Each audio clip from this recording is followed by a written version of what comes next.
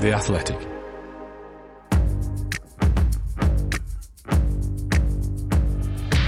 Totally Football Show. Today, polar vortex hit. It's cold enough for a Yeti, yeah?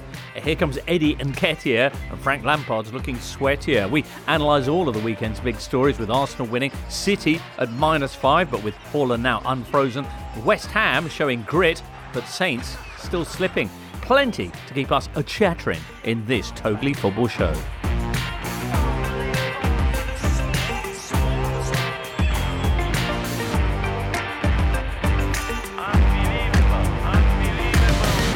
Well, hello there, listener. Thank you for joining us. Monday, 23rd of January for us here, nestling in the cosy Athletic studio alongside Jay Harris. Hi, Jay. Hi, thanks for having me. Not at all. Thanks for coming in. And also John McKenzie. Hello, James. Out of TIFO. Hello. If you're watching on our video stream, by the way, John's the one on the left. And on the big screen of Zoom, hello, Daniel Story. Good morning, James. Good morning. Daniel, have you warmed up yet? It's actually really cold in this home office. Oh. So, no, I've got thick socks and slippers on as we speak. Right, because I was thinking, because you were out at Anfield, and Jay, you went to Ellen Road, didn't you? Yeah, and I was freezing. Yeah. To the point where I spent my Sunday morning trying to find some thermals from H&M, Zara, Primark, and they were all sold out. So really, all sold out? Chattering away in the stands at Ellen Road. Right. What about you, Daniel? It's the coldest game I've ever been to, I think. Not necessarily in terms of how cold I was, but the wind whipping around Anfield, that sort of real feel was about -8, I think. It was horrendous. Right. -21 for Chelsea and Liverpool, of course, as regards the title race, eh? Yeah. That's after Arsenal beat Man United Sunday afternoon at the Emirates. Let's have a quick romp through the headlines from the weekend. That 3-2 win for the Gunners, another big test pass there, but what's this? Man City are back. Man City, who beat Spurs 4-2 on Thursday, and Wolves 3-0 this weekend. They are now 5 points behind the Gunners, although Arsenal have a game in hand. Elsewhere, West Ham beat Everton 2-0 to climb out of the bottom three and possibly end Frank Lampard's reign there. Villa won 1-0 at bottom of the table. Saints, Bournemouth and Forest finished 1-1. Leicester Brighton was 2-2. And there were goalless draws for Liverpool, Chelsea, Leeds, Brentford and Palace and Newcastle. There's now 3 points separating the entire bottom seven. That's Leicester, Leeds and West Ham, Wolves and Bournemouth, Everton and Saints. Fulham Spurs is Monday night. Woof. Off to the Emirates. This is the Totally Football Show, part of the Athletic Podcast Network and sponsored by LiveScoreBet. You can get the latest football betting odds at livescorebet.com.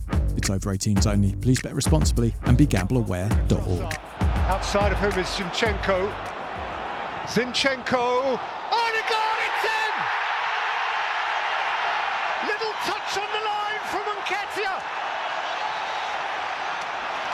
There's more than one inquiry around this. It's a goal. It's a goal. It is a goal. Bang on 90. Eddie Nketiah there with the late winner as Arsenal triumph in a game that many people, Daniel Story, had said was going to be a bit of an acid test as to their title credentials. What do you feel now? Yeah, I do feel like I'm sort of predestined every week Arsenal win to say, that's the test they've passed. Now there's only one more and we'll believe they can win the league until we get to sort of early May. But this was brilliant. It was a brilliant game, firstly. It was a wonderful affair to watch. But the kind of irrepressible nature of Arsenal from the Man United equaliser onwards, I thought was massive. It's as if they'd said, yeah, you've had your fun. Thanks for coming. We've just gifted you a goal, but we will be winning this game. Don't worry about that. We will pin you back in. We will make you clear it long like you're a bottom half team, and we will eventually do you and we'll score. And that confidence is not to be sniffed at, because there is huge pressure every game now in Arsenal, particularly against the only team that had beaten them this season in the league. And there was just waves and waves and waves of pressure. And not just waves of pressure, because we see waves of pressure quite a lot. But generally, for example, Leeds had waves and waves of pressure against Brentford early on Sunday, but they made bad decisions doing it. It's the pressure they build up, but also making the right decisions more often than not, that's astonishing to me, really. Yeah, this was a battering, wasn't it?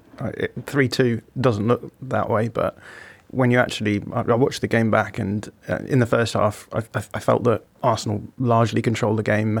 They were put under good pressure by Manchester United out of possession, and it meant that they hurried Arsenal, and Arsenal weren't as fluid as we've seen them. But I was watching with my flatmate, and I said to him, in the second half, Manchester United have had to go for this so hard that they are going to drop off, and we saw that slow turn of the screw in the second half as well. But what I found interesting about this game is that it was very much that the dress rehearsal was done last weekend, right, with Manchester City against Man United, because Arsenal and Manchester City play very similar styles of football.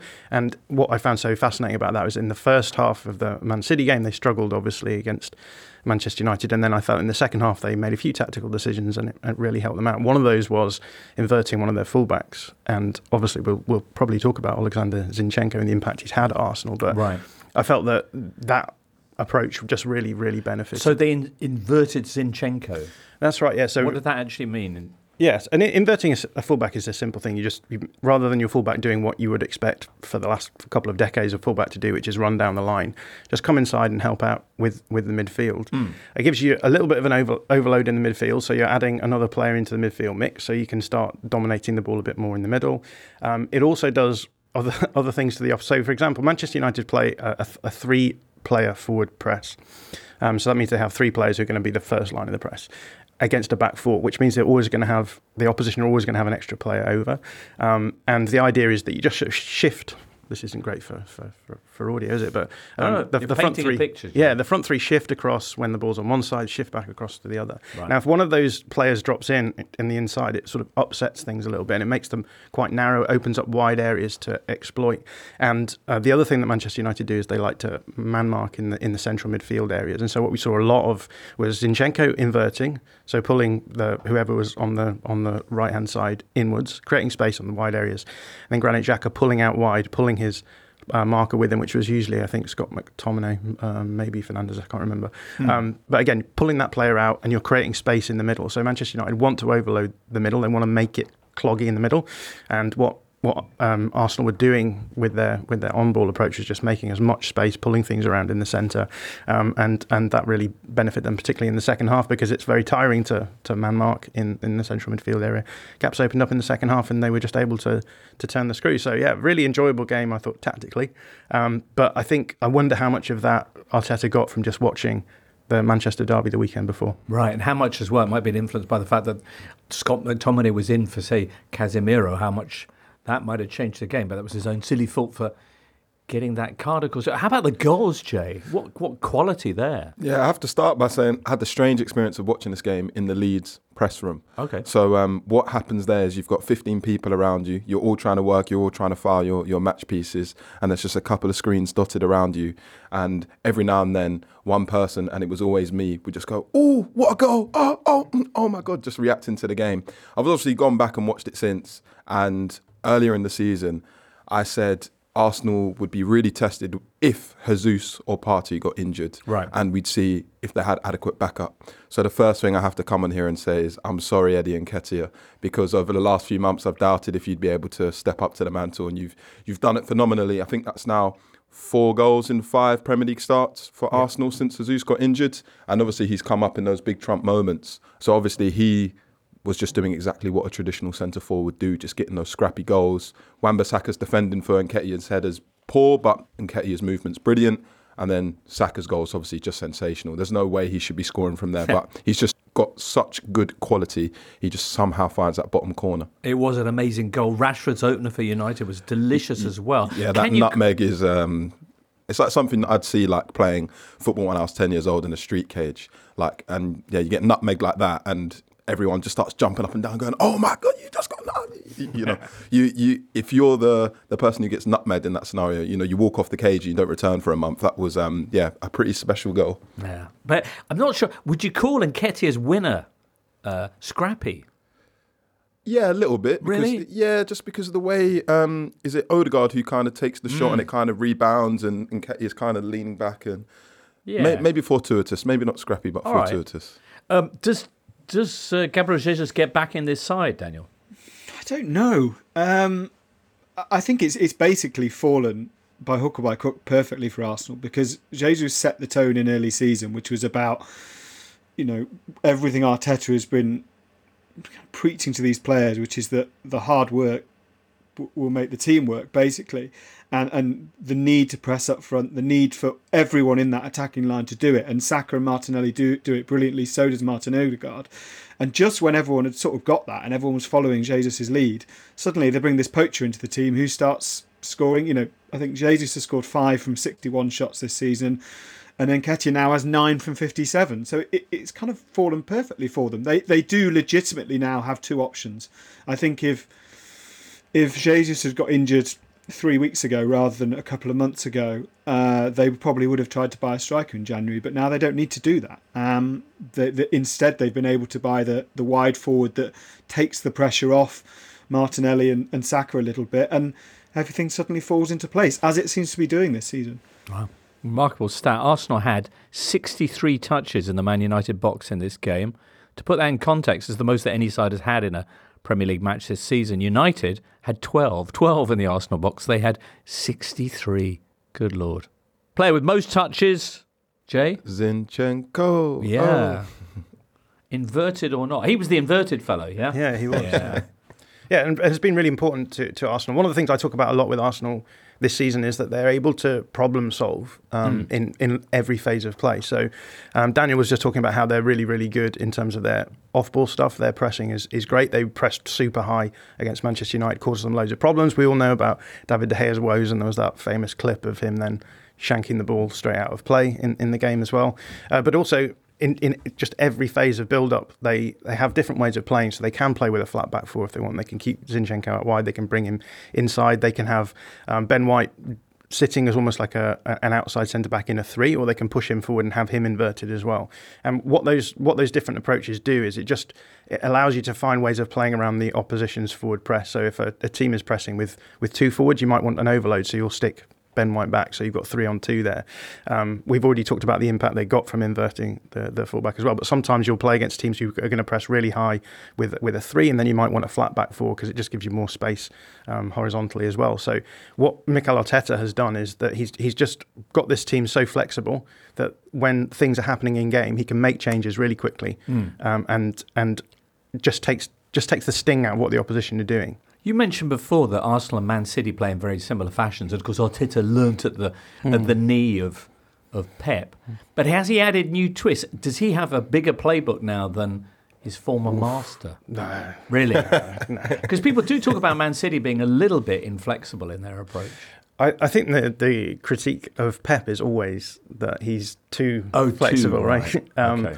I think he's always the thing with Pep is that every season he has different things that he can do. So last season, Man City were playing pretty much a different system in build-up. Now they've brought in Erling Haaland, which explains why that might be the case. But every season, Pep has new ideas that he brings in at the beginning of the season, and then he sort of workshops them until they work, and then they get knocked out in the Champions League anyway.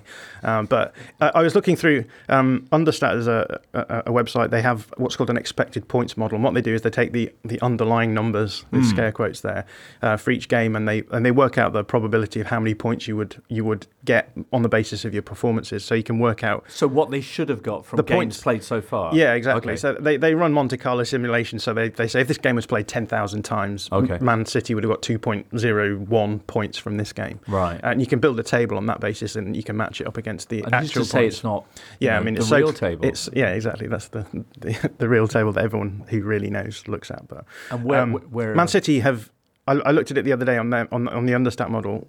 You have to go back to 2015-16 before Man City weren't top of that table, which is obviously the season before Pep Guardiola arrived. So every season that he's been there, right, in terms of the underlying numbers, right, City have been the best team in the Premier League. And right now?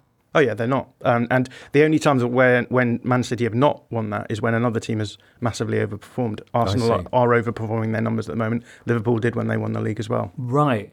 So Arsenal are at this point where they are on 50 points after 19 games. That's 15 points better off than they were this time last season. Liverpool were here 50 points after 19 games in 2018-2019. Didn't go on to win the title because what happened? Man City, who'd been slumping, came back and boom. John, won't come to you. You did a piece last week saying, has Erling Haaland ruined Man City? I can't imagine what the comments are like on that. I would like to clarify. Right. We'll come back to the title was, has Erling Haaland made Man City worse? Was it very rather short? than saying, yeah, well, no, it was quite long actually. But yeah, It's a fascinating watch. But Jay, what do you think? Have Man City now reawoken? Yeah, definitely. I mean, obviously what Pep Guardiola said after the 4-2 victory over Tottenham on Thursday was probably a wake-up call for everybody in the league. Just like, don't take Man City for granted. This is a coach who's really fired up. He wants to, make sure that they win. They'd be the first team to win 3 titles in a row since Man United back towards the end of the noughties. Before any of us were born, certainly. Before I was born, certainly. Yeah. The second half of the season shaping up to be so interesting. Obviously, we know, as John just mentioned, that Arsenal are massively overperforming their numbers. And you feel like at some point, and again, I did say this before the World Cup, and I've been proven wrong so far, that you just feel like Arsenal will slump at some point. They are going to hit a little bit of traffic. Particularly if they were outperforming the numbers. But were you saying that they're outperforming the numbers? I mean, they are overperforming their numbers, but I think it's before all the Arsenal fans jump on me. I think most teams who are going to succeed in leagues have rich seasons, right, where things are going their way. And it feels, to me, this season, it feels as though things have gone Arsenal's way more than things have gone Man City's way. But again, if you look at the underlying numbers, Man City are a lot more variable, right? There's some games where Man City just completely blow away opponents according to the underlying numbers. But there's been games where they've deserved to lose and they have lost. Whereas with Arsenal, they're much more consistent. So they're not blowing a lot of opponents away, but they are always doing just enough to sort of deservedly beat teams. And I think when you play that consistently, you are much better suited to actually have variables go your way. So it's worth saying that. I think that there is definitely a play style thing going on here. Arsenal are much more consistent than Man City, but Man City sometimes just have games where they just completely wipe the floor with an opponent. So, or halves, in fact, as indeed the second half of that game against Spurs. Daniel, what did you make of Man City this weekend? Erling Haaland, his 4th hat-trick of the season. Yeah, and there was a slight revisionism. It wasn't. I read John's piece, and to be fair, the headline slightly did you. It wasn't. No one's saying, "Oh, Manchester City are worse now. They have Erling Haaland." I think what we're saying is that there are games that because Haaland is so dominant and has scored so many goals, that maybe subconsciously players around him assume that that's going to continue every game, and that when they do struggle to service him, everything can break down a little bit. And I think that's still valid. The reality is he's scoring so many goals at such a rate that it might not matter. I went back and looked at Mohamed Salah's season where he scored 32 league goals as kind of the modern day baseline of goal scoring greatness. And in that season, I think he was scoring about 1 in every 4 of his shots. Haaland's scoring more than every 1 in 3 of his shots at the moment, which is such a jump up that if that continues, they will win pretty much every game between now and the end of the season. The problem for City is that, as John says, there is a wide variety in their best and worst performances. And if one of those worst performances comes in either of the games against Arsenal, they will lose that game, and then they will really, really struggle to win the league, because I don't see Arsenal, how they're playing, dropping 8, 9, 10, 11 points for the rest of the season. Just quickly on that point, what you're mentioning about how Haaland's so dominant, so when they can't really get to the ball to him, they struggle. That's exactly what Thomas Frank kind of said after Brentford beat Man City at the Etihad. They said that we didn't really focus on actually marking Haaland out of the game. We focused on just making sure that we disrupted De Bruyne as much as possible, so you couldn't even get the service into him in the first place. So it's obviously a template teams would look to replicate, but obviously it's much harder to actually do it in person. But that kind of speaks to what happens sometimes. Whereas last year, when they had a little bit more fluidity with someone, being the false 9 and people constantly switching positions, you don't really get that with Haaland. So I guess that's what it kind of links to. Yeah, what you do get is goals, though. In each of the last 4 Premier League seasons, he would already have won the Golden Boot, which is insane. No? And 20 games in for Man City, he scored 25 Premier League goals. That would have earned him the top scorer title already. And am I right in thinking he's got more Premier League hat-tricks than Cristiano Ronaldo? Yeah, but I don't know. I know that the record is yes. Yes, Ronaldo only ever got 3 okay. in total. And Shearer's record is 5 in a season, and Haaland's obviously on 4 now for the season. Yeah. Got 1 goal last Thursday. Daniel, this came, obviously a while ago, but it wasn't since our last show. What was it? Was it the indignity of going 2 goals down to Spurs that finally reawakened Man City's pride? I think so. When Spurs' second goal went in, there were Manchester City fans in front of the press box, and we should say they are the padded seats, who booed the players and booed Guardiola. And Guardiola was sort of stopped in his tracks and just looked at them as if to say, like, are you joking here? We need you more than this. And he then went on to detail exactly that after the game. The frustrating thing with watching City is it seems that when they're trying to build confidence, they play these like slow passes that generally end up out at a left back, wherever that left back is positioned. But they're so good at passing quickly that passing quickly is actually safer for them than passing slowly, because if they pass slowly, then teams pressure them and they sometimes lose the ball and make bad decisions and then they get countered. If they pass quickly like they did in the second half, nobody can cope with them if it works. And I suspect that's what Guardiola said to them at half-time. Like, what? Let's just play quickly here. The silly thing is it took until they were 2-0 down in a kind of emergency situation for them to try and do that. That's what they need to start doing from minute 1 to minute 90, not from whatever minute they fall a goal or 2 goals down to start doing. Fair. John, I know you want to mention another City player, Rico Lewis. Has he made them worse as well? Rico Lewis is another one of our inverted fullback friends. No. Yes. Although, interestingly, with Rico Lewis, I mean, Rico Lewis is an incredible young player. He's 18 years old. He's been dumped into the Man City starting 11 in a period where they are slumping, however we look at it, certainly results-wise. And he's just... Well, they were. Yeah, sure. And he's just been absolutely fantastic. But rather than like an inverted fullback, it's almost like he's a central midfielder who can... And I had to look up the word for what the opposite of inverted is, evert. So he's like an everted centre midfielder. He drops out into a fullback position. So there you go. But really, really fantastic. So Wait. So if you invert, you kind of reverse your natural... Inverting is going inside, right? Yeah. And everting is like going the other way. If you do the opposite of inverting, you just don't do anything, surely. No, he's a central midfielder who's dropping out rather than a fullback who's pushing in, if that makes sense. I'm learning so much this morning. Yeah, me too. John, apart from the fact that he everts, what does he do? What can I look out for in a Rico Lewis performance? Yes, so he's really neat and tidy in possession. He's quite a small chap. You might not expect him to be dominating midfields as he is, but yeah, really, really neat and tidy. Picks the ball up, can help in the build-up. He is able to get forward as well, so you'll often see him sort of pushing into the spaces where you might see Kevin De Bruyne as well, and just really is helping them in progressing the ball from those deeper build-ups into the final third as well.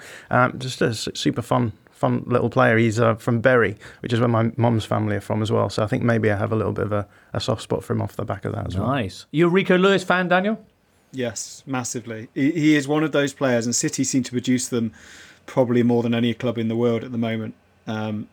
Sort of like the old school Barcelona model, where you see a player and if you didn't know anything about him, you'd assume he was 26 years old, and he happens to be 18 years old and looks like he's played 300 games. Right. Is it because of the hairline like Iniesta? Is it that? It's because he seems to be the one, even when you watch him play, he seems to be one calling out to other players to say, look, I'm going to do this, you stay there. He was sort of telling Riyad Mahrez, you stay high up the pitch and I'll kind of cover both positions. Incredibly mature, and just another one on that kind of England pathway of right backs that, there's a heck of a queue, but he's nudging himself up there already. The thing with him as well is he looks like he's like lab bred by Pep Guardiola to play that role, right? He's just the perfect player that you would put in there. And I think that's the interesting thing. We talked about Zinchenko. He's made a huge difference at Arsenal. Manchester City sold Zinchenko and they've just popped this 18-year-old kid in, and he's doing a grand job for them there as well. So it's impressive from that point of view as well. Which would you rather have if you were building a team right now with unlimited state funds? Rico Lewis or Zinchenko? I'd take Lewis, yeah. Daniel? Yeah, for the age. I mean, age aside. I mean, in terms of what Arsenal need... one shot for the title. Well, both clubs, and this is because Manchester City are very clever, have got exactly what they need. Arsenal needed a player for the now. City needed a right back for the future. Okay. And they've both got what they need. They play each other next Friday, Arsenal and Man City in the Cup. Woof. I shall be there. Are you going along? Yeah, I'm going along. I'm doing a Friday night, Monday night FA Cup double, which is unusual for me. Wow. Yes. Where is it? Is it Emirates? It's at City. It's at City. It's at City. Right. Crikey. There you go then. 5 points for now, the gap. Arsenal with a game in hand. But the Giant is stirring just behind them. Next up, we'll address a big game down the other end. This is the Totally Football Show, sponsored by LiveScore Bet. With Bet Builder from LiveScore Bet, you can combine markets from thousands of options to create your own bet on the biggest football fixtures in the Premier League, the Champions League, the EFL, and around the world. So if you think you can successfully pick the first goal scorer, the final score, the total number of corners and whether there'll be a red card, then use Bet Builder from LiveScoreBet to make up to 6 selections and get a single bet with the combined odds. Or if you can't make up your mind, you can choose from the pre-built quick bet options. Bet Builder from LiveScoreBet. Building a bet just got easier. Find out more at livescorebet.com or by downloading the LiveScoreBet app on Android and iPhone. It's over 18s only. Full account terms apply. And of course, please bet responsibly and be gambleaware.org.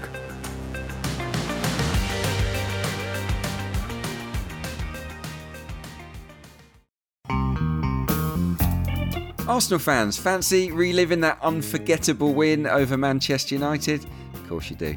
Handbrake Off, the Athletics' dedicated Arsenal podcast, is the place to listen. Join Amy Lawrence, Michael Cox and myself, Adrian Clark, to talk Sublime Saka, 50 points, Arteta, the win monster, and so much more. Just search for Handbrake Off on Apple Podcasts, Spotify, or wherever you listen. Looking for an assist with your credit card, but can't get a hold of anyone? Luckily, with 24/7 US-based live customer service from Discover, everyone has the option to talk to a real person anytime, day or night. Yep, you heard that right. You can talk to a real human in customer service at any time. Sounds like a real game changer if you ask us. Make the right call and get the service you deserve with Discover. Limitations apply. See terms at discover.com/creditcard. This is the Totally Football Show, part of the Athletic Podcast Network. The Athletic is the only place you can read articles by Daniel Taylor, Amy Lawrence, Phil Hay, James Pearce, Ollie Kay, and the very best football writers around. And Antonio gets in ahead of Tarkowski, and he's away from Tarkowski. It's Bowen. It's 2-0 for West Ham. Determination, seeing West Ham over the line there. Yes, indeed. West Ham 2, Everton 0 Saturday afternoon. West Ham winning El Sacico. Is that a thing? Who came up with that? We need to have an amnesty on no more of those ICOs now. Fair enough then. That was their first victory in 8 Premier League games. Since I mentioned it, Colin Miller with a fascinating stat. West Ham, 1 win in 8 Premier League games. It was against Everton. Southampton, 1 win in 9 Premier League games against Everton. Bournemouth only had 1 win in 11 Premier League games. 11. That was against? Everton. Correctamundo. Wolves, 2 wins in 9 Premier League games. 1 was against Everton. Leicester, 2 wins in 8. 1 was against Everton. Crikey. No wonder, Jay, that stories are that it might have finally come to the end for Frank Lampard. Yeah, I mean, that's kind of what we're seeing on social media at the moment. So by the time this has reached your ears, Frank Lampard might already be gone. It's obviously a really tricky situation because there's so much anger from the Everton supporters towards the board at the moment. And you can't hide from the fact that their managerial decisions, their recruitment decisions stretching back over 5, 6, 7, 8 years have really been poor. But then you can't deny the fact that they're not a particularly good team on the pitch either. I know that they've not really done anything in this January transfer window yet. I'm not too sure if Arnaut Danjuma's gone through, but I know they were trying to get him on loan. But even if you go back to the summer, they bought in Dwight McNeil and he's not really made an impact. I think Onana's been pretty decent.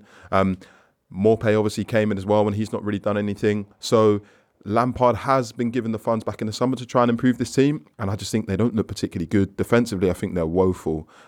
So you can say that Lampard's had a little bit of a bad hand just because he's kind of walked into a situation that was always very toxic already, but I don't think he's necessarily got the best that he could have out of that squad regardless. He has had 38 games in charge, and they are worse off than when he came in. I think there was 16th when he took over. Obviously, a lot of other issues, anger, as you say, towards the board. Let's talk about West Ham, though, and what was, as I mentioned, their first win in 8. And Jarrod Bowen, his first goal since the 13th of October. Woof. What was behind this sudden reflowering? I don't know. West Ham are a funny one, aren't they? Because you look at the squad on paper, as they say, and they've got some good players in there. And obviously, in the last few seasons under David Moyes, people have been expecting them to make the jump up to becoming a sort of solid European challenging team, and that hasn't happened. So West Ham, you talked about El Sacico before, but West Ham versus Everton, it felt as though there's something to be gained by keeping David Moyes, back to his Spanish days, David Moyes. There's something to be gained by keeping him in the position. Whereas I think with Everton, it's very much a case of like nothing lost, nothing gained if they sack him, because as things stand, Everton are going down under Lampard. So you might as well twist the cards and see what happens. West Ham, I think, have a good enough set of players that you would expect them to sort of turn this around eventually, and it seems as though that's kind of what's happening now. Actually, the underlying numbers, I know I say that phrase a lot, but the underlying numbers are quite good for West Ham. For West Ham, are they? Yeah, they're a mid-table side according to the underlying numbers. So where's the discrepancy? Is it in scoring goals? Yeah, I think that goal scoring has been a problem for them. West Ham are a team that I think, like, David Moyes sets them up very solidly, and the big question I think about them making that step up was whether or not they could possess the ball for longer, and because they've always been quite a direct attacking team, right? They've had really good direct attacking players, Jared Bowen being one of them, but players like Michail Antonio as well, Ben Rama on the other side, and that's great when you're an underdog, because you can play in these sort of quite expansive ways where you sit a bit deeper, absorb pressure, and then try and hit teams on the break. But when you're looking to maybe maintain possession a little bit more, you need to have better structures of play, and they just haven't managed to do that under Moyes. And I think what's happened at the beginning of this season is that where they were able to attack in these fairly direct ways, it's just not been coming off for them. So I think it's mainly to do with talent. They have that talent there compared to a lot of the other teams around them, and I think eventually it will probably come good enough for them. But the big question is going to be, do they want to make that step up to become a solid sort of European challenging side? I imagine they do. They move out of the bottom three, 1 point clear of the drop as it stands. Jared Bowen with a brace, and also announcing this week that he's expecting twins with his partner, who's Danny Dyer, which confused me, but it's... Danny Dyer's daughter, Danny Dyer. Danny with an I, yeah. Daughter Danny Dyer. Yeah. That must be weird. I think Sean Dyche probably keeps Everton up, I have to say. I think that club is completely broken, definitely, because there's this kind of ominous silence between every stakeholder, which is just dragging everything further down. But I look at that first team, maybe not the squad, but I look at that first team and I think I can't imagine a centre-back pairing in the Premier League that Dyche would like more than Tarkowski and Cody. And Pickford is a brilliant goalkeeper. He's the best goalkeeper outside the top six, in my opinion, maybe other than David Raya. He's got Dwight McNeil, who he knows from Burnley. He's got options on the other side for either Anthony Gordon or Demarai Gray, and he's got Dominic Calvert-Lewin, who's just kind of begging for service at the moment. The centre midfield is a little bit of a worry, but Idrissa Gueye is a worker. If he can turn that central midfield workmanlike, I think Dyche can keep this team up. I think there's enough there. I think how bad the situation is off the pitch has kind of slightly unduly overshadowed the potential competence in that first team. And I know that potential competence sounds like incredible damnation with faint praise, but XC. Yeah, but like X-comp. but faint competence is enough to keep teams up in the Premier League this season, I think. So do it. And I think if they attract Dyche, then I think he can keep them up. If they go for a kind of alternative name, I don't think that they will. Well, what are the other names touted? Wayne Rooney's one. And Postecoglou is out of contract. I think at Celtic this summer. He would be a kind of progressive appointment. But I think those appointments feel like I need a pre-season, whereas Sean Dyche doesn't feel like I need a pre-season manager. It's worth saying, I think Ange Postecoglou is on a rolling contract, so I think the expectation is that he renews every year. But yeah, he would be available, I guess. But the question is, like, who's going to take that job? It's just a poison chalice. It does have Dyche written all over it. Now Daniel's planning. Do you think he would take it? I think his first press conference, I think he'd be like rubbing his hands with glee. I think he'd be flexing. I think it's seen the end of it. I think he'd be all over that. They are only, as I say, 2 points from safety. So, yeah. Alrighty. That's the situation there. West Ham moving out of the bottom three. Bournemouth drop into it after their 1-1 draw with Nottingham Forest.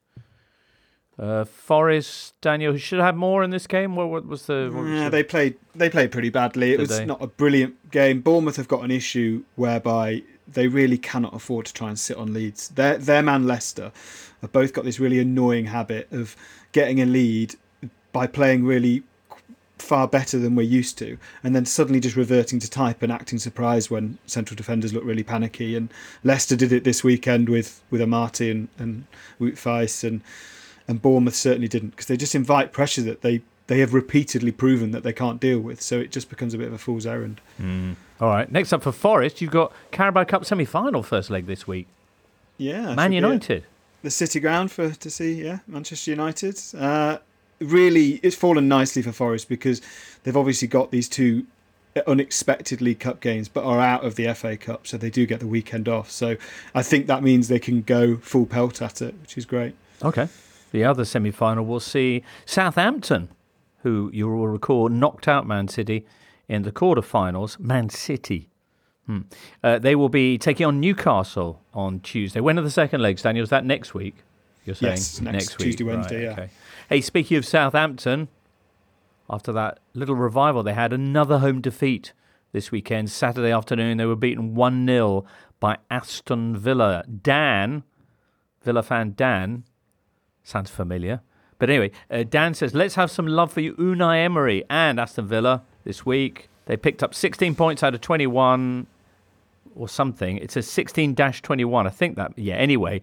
They picked up lots of points, says Dan, against Man United, Liverpool, Spurs and Brighton. Can we be good rather than everyone else be bad? Daniel, Villa good?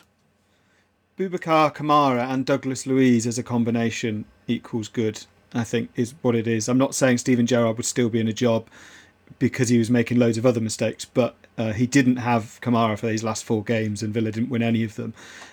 He's a phenomenal midfielder, but he also lets Douglas Luiz go forward, which with the ball means that Douglas Luiz can pass progressively. He's created more chances than any other Villa player this season, but also it means he loves a tackle. So they've kind of got these, rather than the two next to each other tackle, they've got like 2 layers of midfield tackling, which is just means they're winning the ball higher up the pitch, and it makes everyone look a little bit more energetic, and that's down to Emery getting the best out of them, but it's also just about them both being available. Brilliant. I think that's probably, other than maybe Alexis and Caicedo, it's probably the best central midfield pairing outside the big 6. Okay. I think. Very nice. Next up, let's talk about some of the exciting 0-0s that this weekend gave us, and other things too. This episode is brought to you by Michelob Ultra, the official beer sponsor of the NBA. Want to get closer to the game than ever before? Michelob Ultra Courtside is giving fans the chance to win exclusive NBA prizes and experiences like official gear, courtside seats to an NBA game, and more. Head over to MichelobUltra.com/courtside to learn more.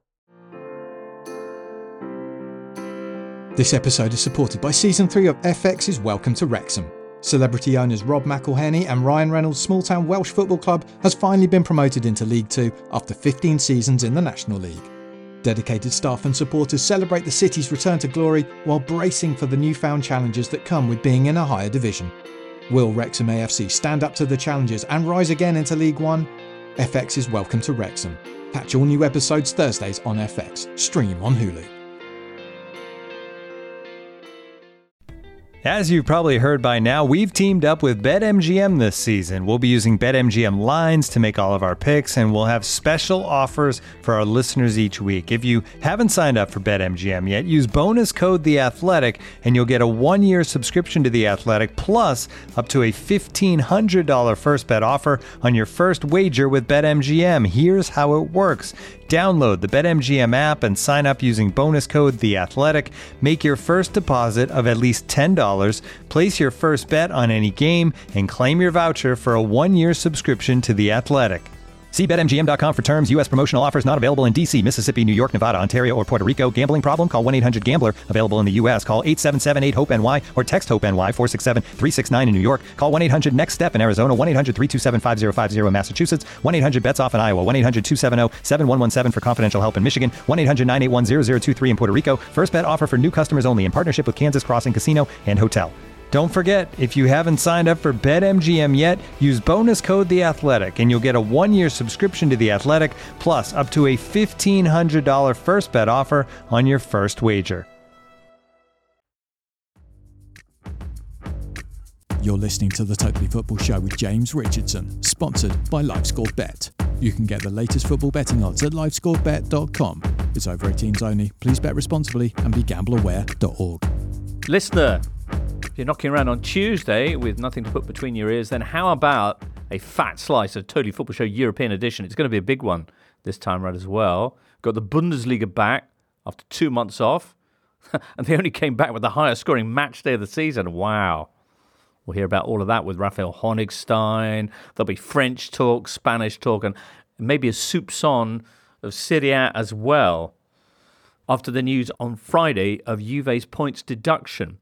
We were aware that there was the possibility of a points deduction because of their practice of inflating player transfer figures and the way that that's possibly enabled them to perform at a higher level economically than they should actually have been able to do, and falsified as a result the outcome of the championship. And the prosecutor had asked for 9 points, which seemed a lot, but the verdict came back with 15 points of deduction for Juventus, which dropped them immediately from third in the Champions League places all the way down to 10th. Now, they clawed 1 point back on Sunday night when they had an enthralling 3-3 draw with Atalanta, who have really returned to form of late, but still a massive blow for them after that stirring comeback that they made from their really bad start to the season on the field. They are going to appeal it, then there'll be a month before we get the decision on the appeal, so within 2 months we should know if this stands or not, the 15-point deduction. I have to say, though, there is every chance that it could get even worse for Juve, because after this inquiry, there's another one about payments made off the books. And then there's also a criminal inquiry going on because they're a publicly quoted club.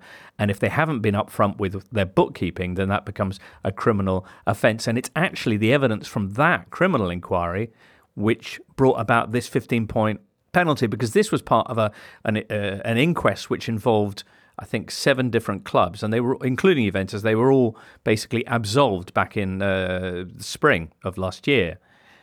But the prosecutor, when they got this later set of evidence from the Prisma inquiry, as it's called, the criminal one, which includes wiretaps in which Juve's directors pretty much openly discussed the fact that they're cooking the books, that's why they went back and reopened the Juve part of it. So that's why they're the only club that's been done for this. But there's all those potential issues down the line as well. And also, even if they do manage to fight their way back into the European positions, what are UEFA going to say in terms of A, FFP, and B, are they now no longer eligible to play in cups because of bad faith, etc., etc. Crikey, anyway, well, that's about half an hour on Juve from me, but there'll be more of that kind of thing, along with loads of other slightly less dry issues in Tuesday's Totally Football Show.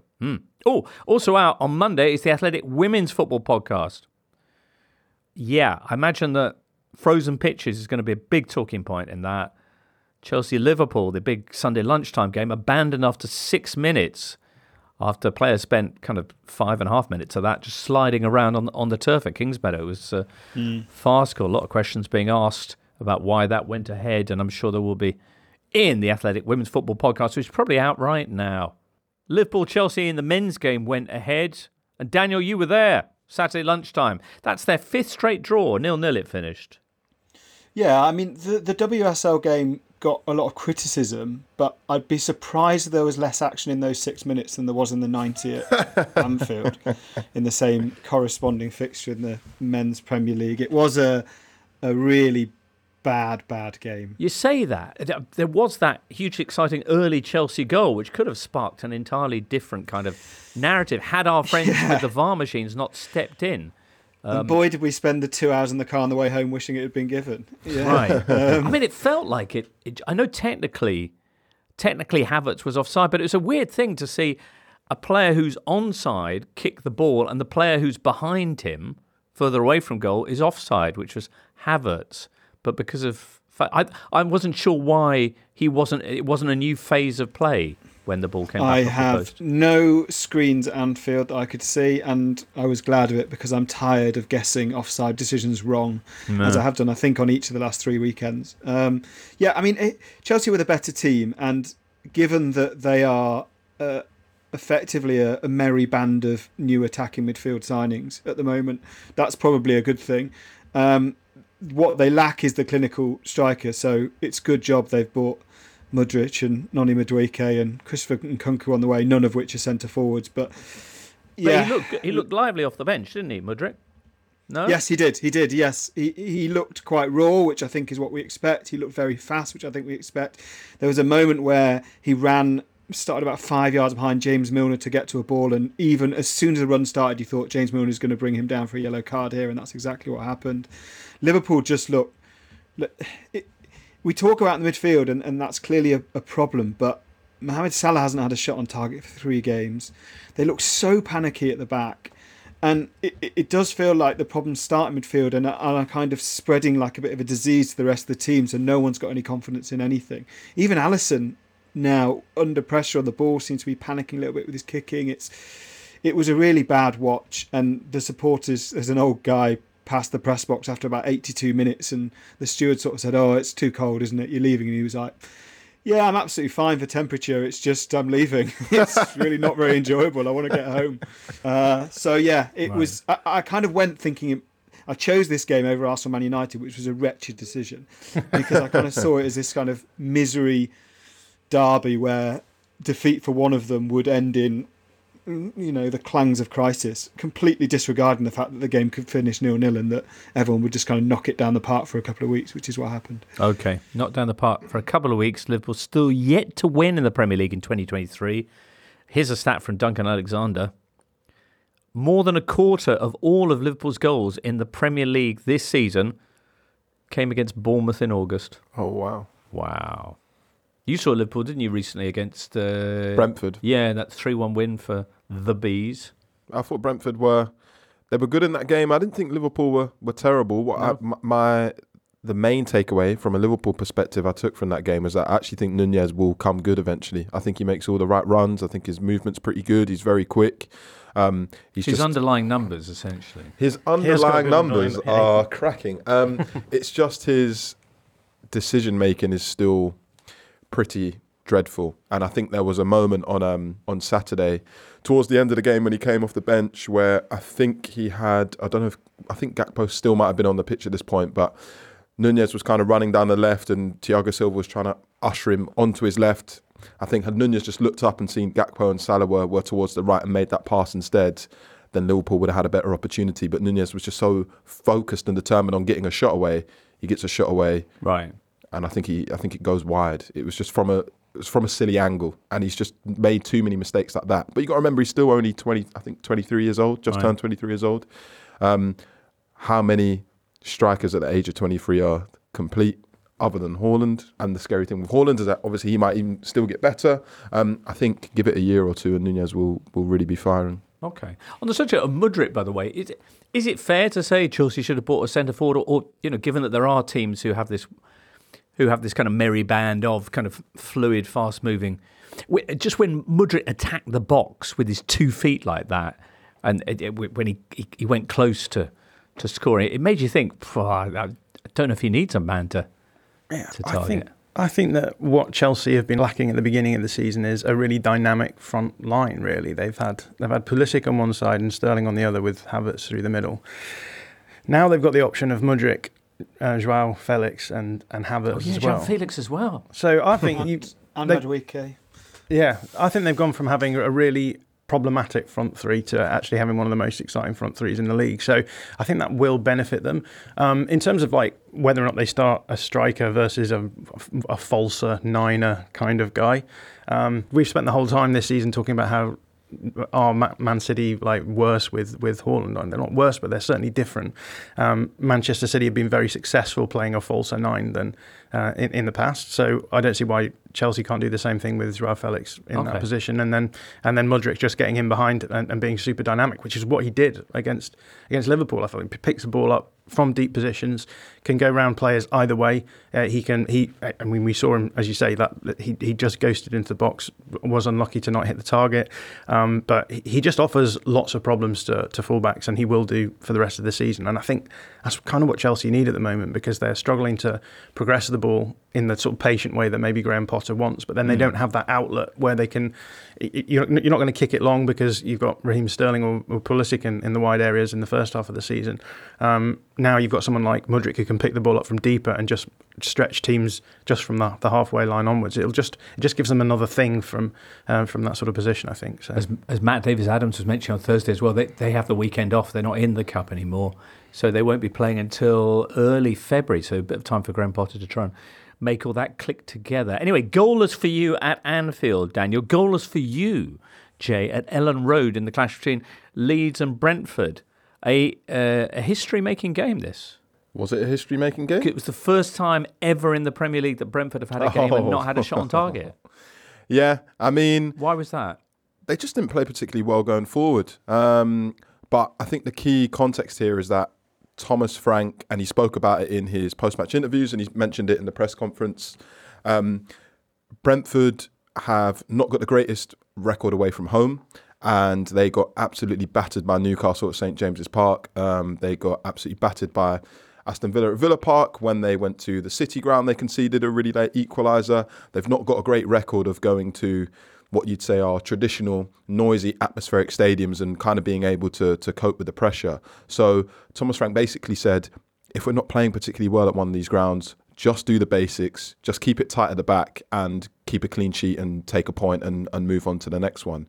So it wasn't particularly thrilling going forward. I think the closest they came to even scoring a goal was when Ivan Toney spotted Meslier was off his line and he tried a bit of a cheeky attempt and it hit the side netting. But otherwise, they didn't really offer anything. But they're on 30 points after 20 games. They're above Liverpool and Chelsea in the league. So obviously, you've got some Brentford fans who are like, Leeds, I think you've given up the most big chances in the league this season. They're vulnerable at the back. We could have really gone for them and got the win. But actually, you're in a fantastic position. Elland Road's never an easy place to go to. Take the point, move on, and be happy. John, you're a Leeds fan. What was your take on this game? Leeds are in a funny place this season. They've brought in a manager who they saw as having this upside of being a really intense pressing coach, and the idea was, I think, that he was going to be a sort of high floor, low ceiling manager who's going to give them a solid footing to be able to beat the teams around the bottom of the league and keep Leeds up quite comfortably.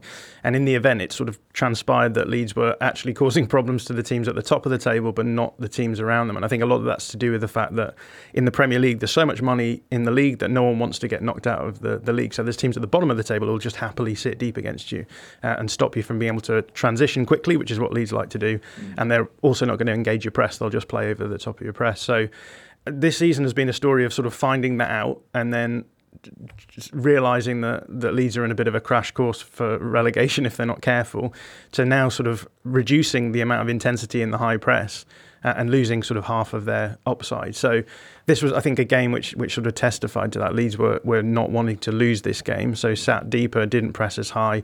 Again, if you look at some of the underlying numbers, the pressing intensity has dropped a lot for Leeds in the last few games, so it seems as though they're trying to do something different. But that then raises the question of, you now got a coach whose upside is high intensity pressing high up the field, and you're not doing that. So where's everything gone? So it's been a weird season for Leeds fans, I think. One of my main takeaways from the game from a Leeds perspective was how reliant you've become on Willy Gnonto already. Yeah. And he just turned 19 a couple of months ago, and it just felt like there were times in the game where it was like, I'll just give the ball to Gnonto and just see if he can kind of dribble past a few players. And also just how often Rodrigo got in the ball in almost like a playmaker-esque role, whereas he's not that kind of player.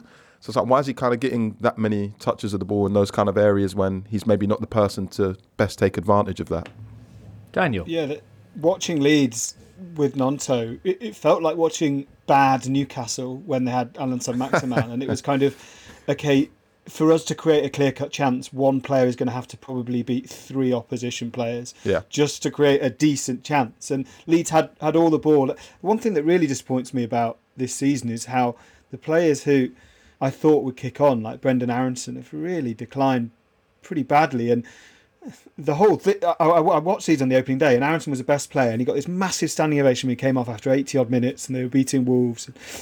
But it just looks like he's been a bit broken by the experience. And I thought the benefit of Marsch was that with the players they'd signed clearly within that kind of same model, these would be the players that kicked on, whereas the others would, the ones he inherited would maybe drop off. But it's still Luke Ayling who's kind of driving the mood. It's still Meslier who's having to make saves, albeit not yesterday. And yeah, it's these new players who have come from completely outside that model who are now leading the team for chance creation. It's a very strange one. Getting Bamford back will be massive. They play Forest in the next league game, and Bamford will obviously be eyeing to start that game as an ex-Forest player. So maybe that's a chance. And exactly the same as against Everton.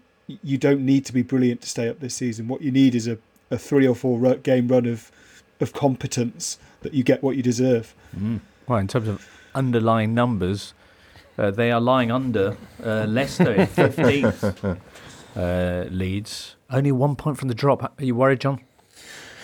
I think that we've got clearly like the talent advantage to be fine. It's like similar to West Ham. But we're currently on a quite nice run of easier fixtures that I think if we don't come out with anything there, it's going to make the rest of the season quite difficult. So I think it'll be enough because the table is so tight. But it's like it's risky, right? It certainly is. That's what makes it so exciting. Leicester, meantime, picked up a point against Brighton. Ooh, just talk about Mitoma's goal. Woof, Mitoma's goal. Goal of the weekend? Yes, by my favourite player to watch in the Premier League. Why is that, Daniel? Way.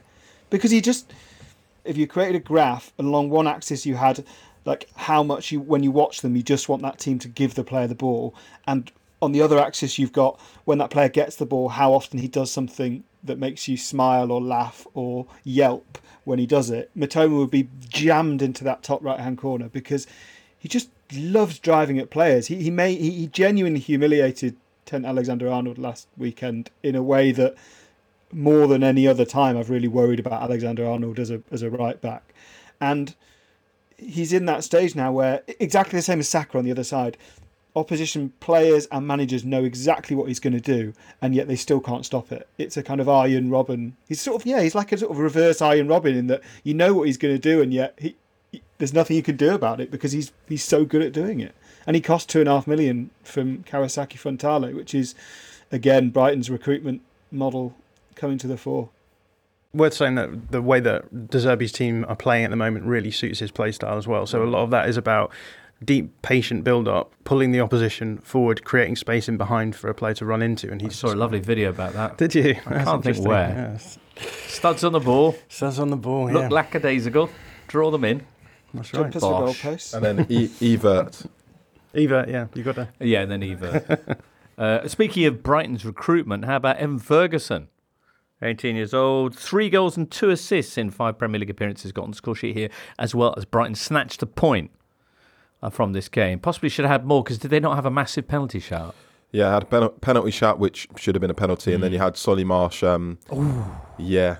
What's brilliant with that is that even before like Marsh's body is still moving, he's already kind of like turning around to kind of blame the pitch and some sort of dodgy spot on the pitch. But yeah, definitely should have tucked that one away. All right. 2 goals apiece in that game. No goals whatsoever in the match at Selhurst Park, Saturday tea time.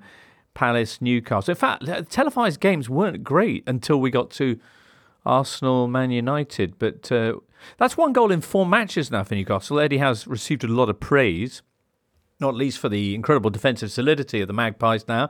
But despite the strong lineup they've got in terms of goal-scoring talent, 1 goal in 4 matches. I think it's interesting when you get a team like Newcastle who sort of come out of nowhere a little bit and really challenged at the top. What happens in the second half? Because I think now that they are in those Champions League spots, every team outside of the top 6 is going to be quite reticent to go at them. They're going to sit deep. They're going to be hard to break down. And I'm kind of fascinated to see how Newcastle deal with that problem in the second half of the season, whether or not they're going to be able to break down teams maybe sitting a little bit lower against them. I think there's also a sense with Newcastle that of a slight reversion to the mean in that run of games when they scored 5 against Brentford, I think 4 against Southampton and 3 against City. It wasn't just this, but Miguel Almiron went on a run where he was basically scoring with every other shot he was taking and from positions where you wouldn't expect him to score every time. So I think they are missing chances now, no doubt, and Callum Wilson's struggling a little bit. But I think there's also just a sort of reversion to the mean that you aren't going to score 3 or 4 goals every week, and Almiron isn't going to dance through a defence and finish every week. Overperforming their underlying numbers isn't going to... No way. Still, they are up in 3rd in the league and 15 games unbeaten, so probably people aren't overly concerned about that. Coming up in the next few days, Fulham take on Spurs in the Premier League on Monday night. On Tuesday, you've got that Southampton-Newcastle League Cup semi-final first leg. There's also a 3rd round replay in the FA Cup between Accrington Stanley and Boreham Wood for the right to face Leeds. Bingo. And then on Wednesday, Nottingham Forest, Man United in the League Cup. Crikey. Thursday, of course, the big footballing event is Totally Football Show returning to analyse all of that and look ahead to the weekend's FA Cup 4th round games. Crikey, do hope you'll be joining us for that, listener. For now, it's many, many thanks to Jay, to John, and to Daniel, and to producer Charlie, and you. And have a great week from all of us here. It's goodbye. You've been listening to The Totally Football Show, part of the Athletic Podcast Network. Discover bonus video content by searching for The Totally Football Show on YouTube and see the very latest subscription offers at theathletic.com/totally. The Totally Football Show is an Athletic Media Company production and sponsored by LiveScoreBet. Get the latest football betting odds at livescorebet.com. It's over 18s only. Please bet responsibly and be gambleaware.org.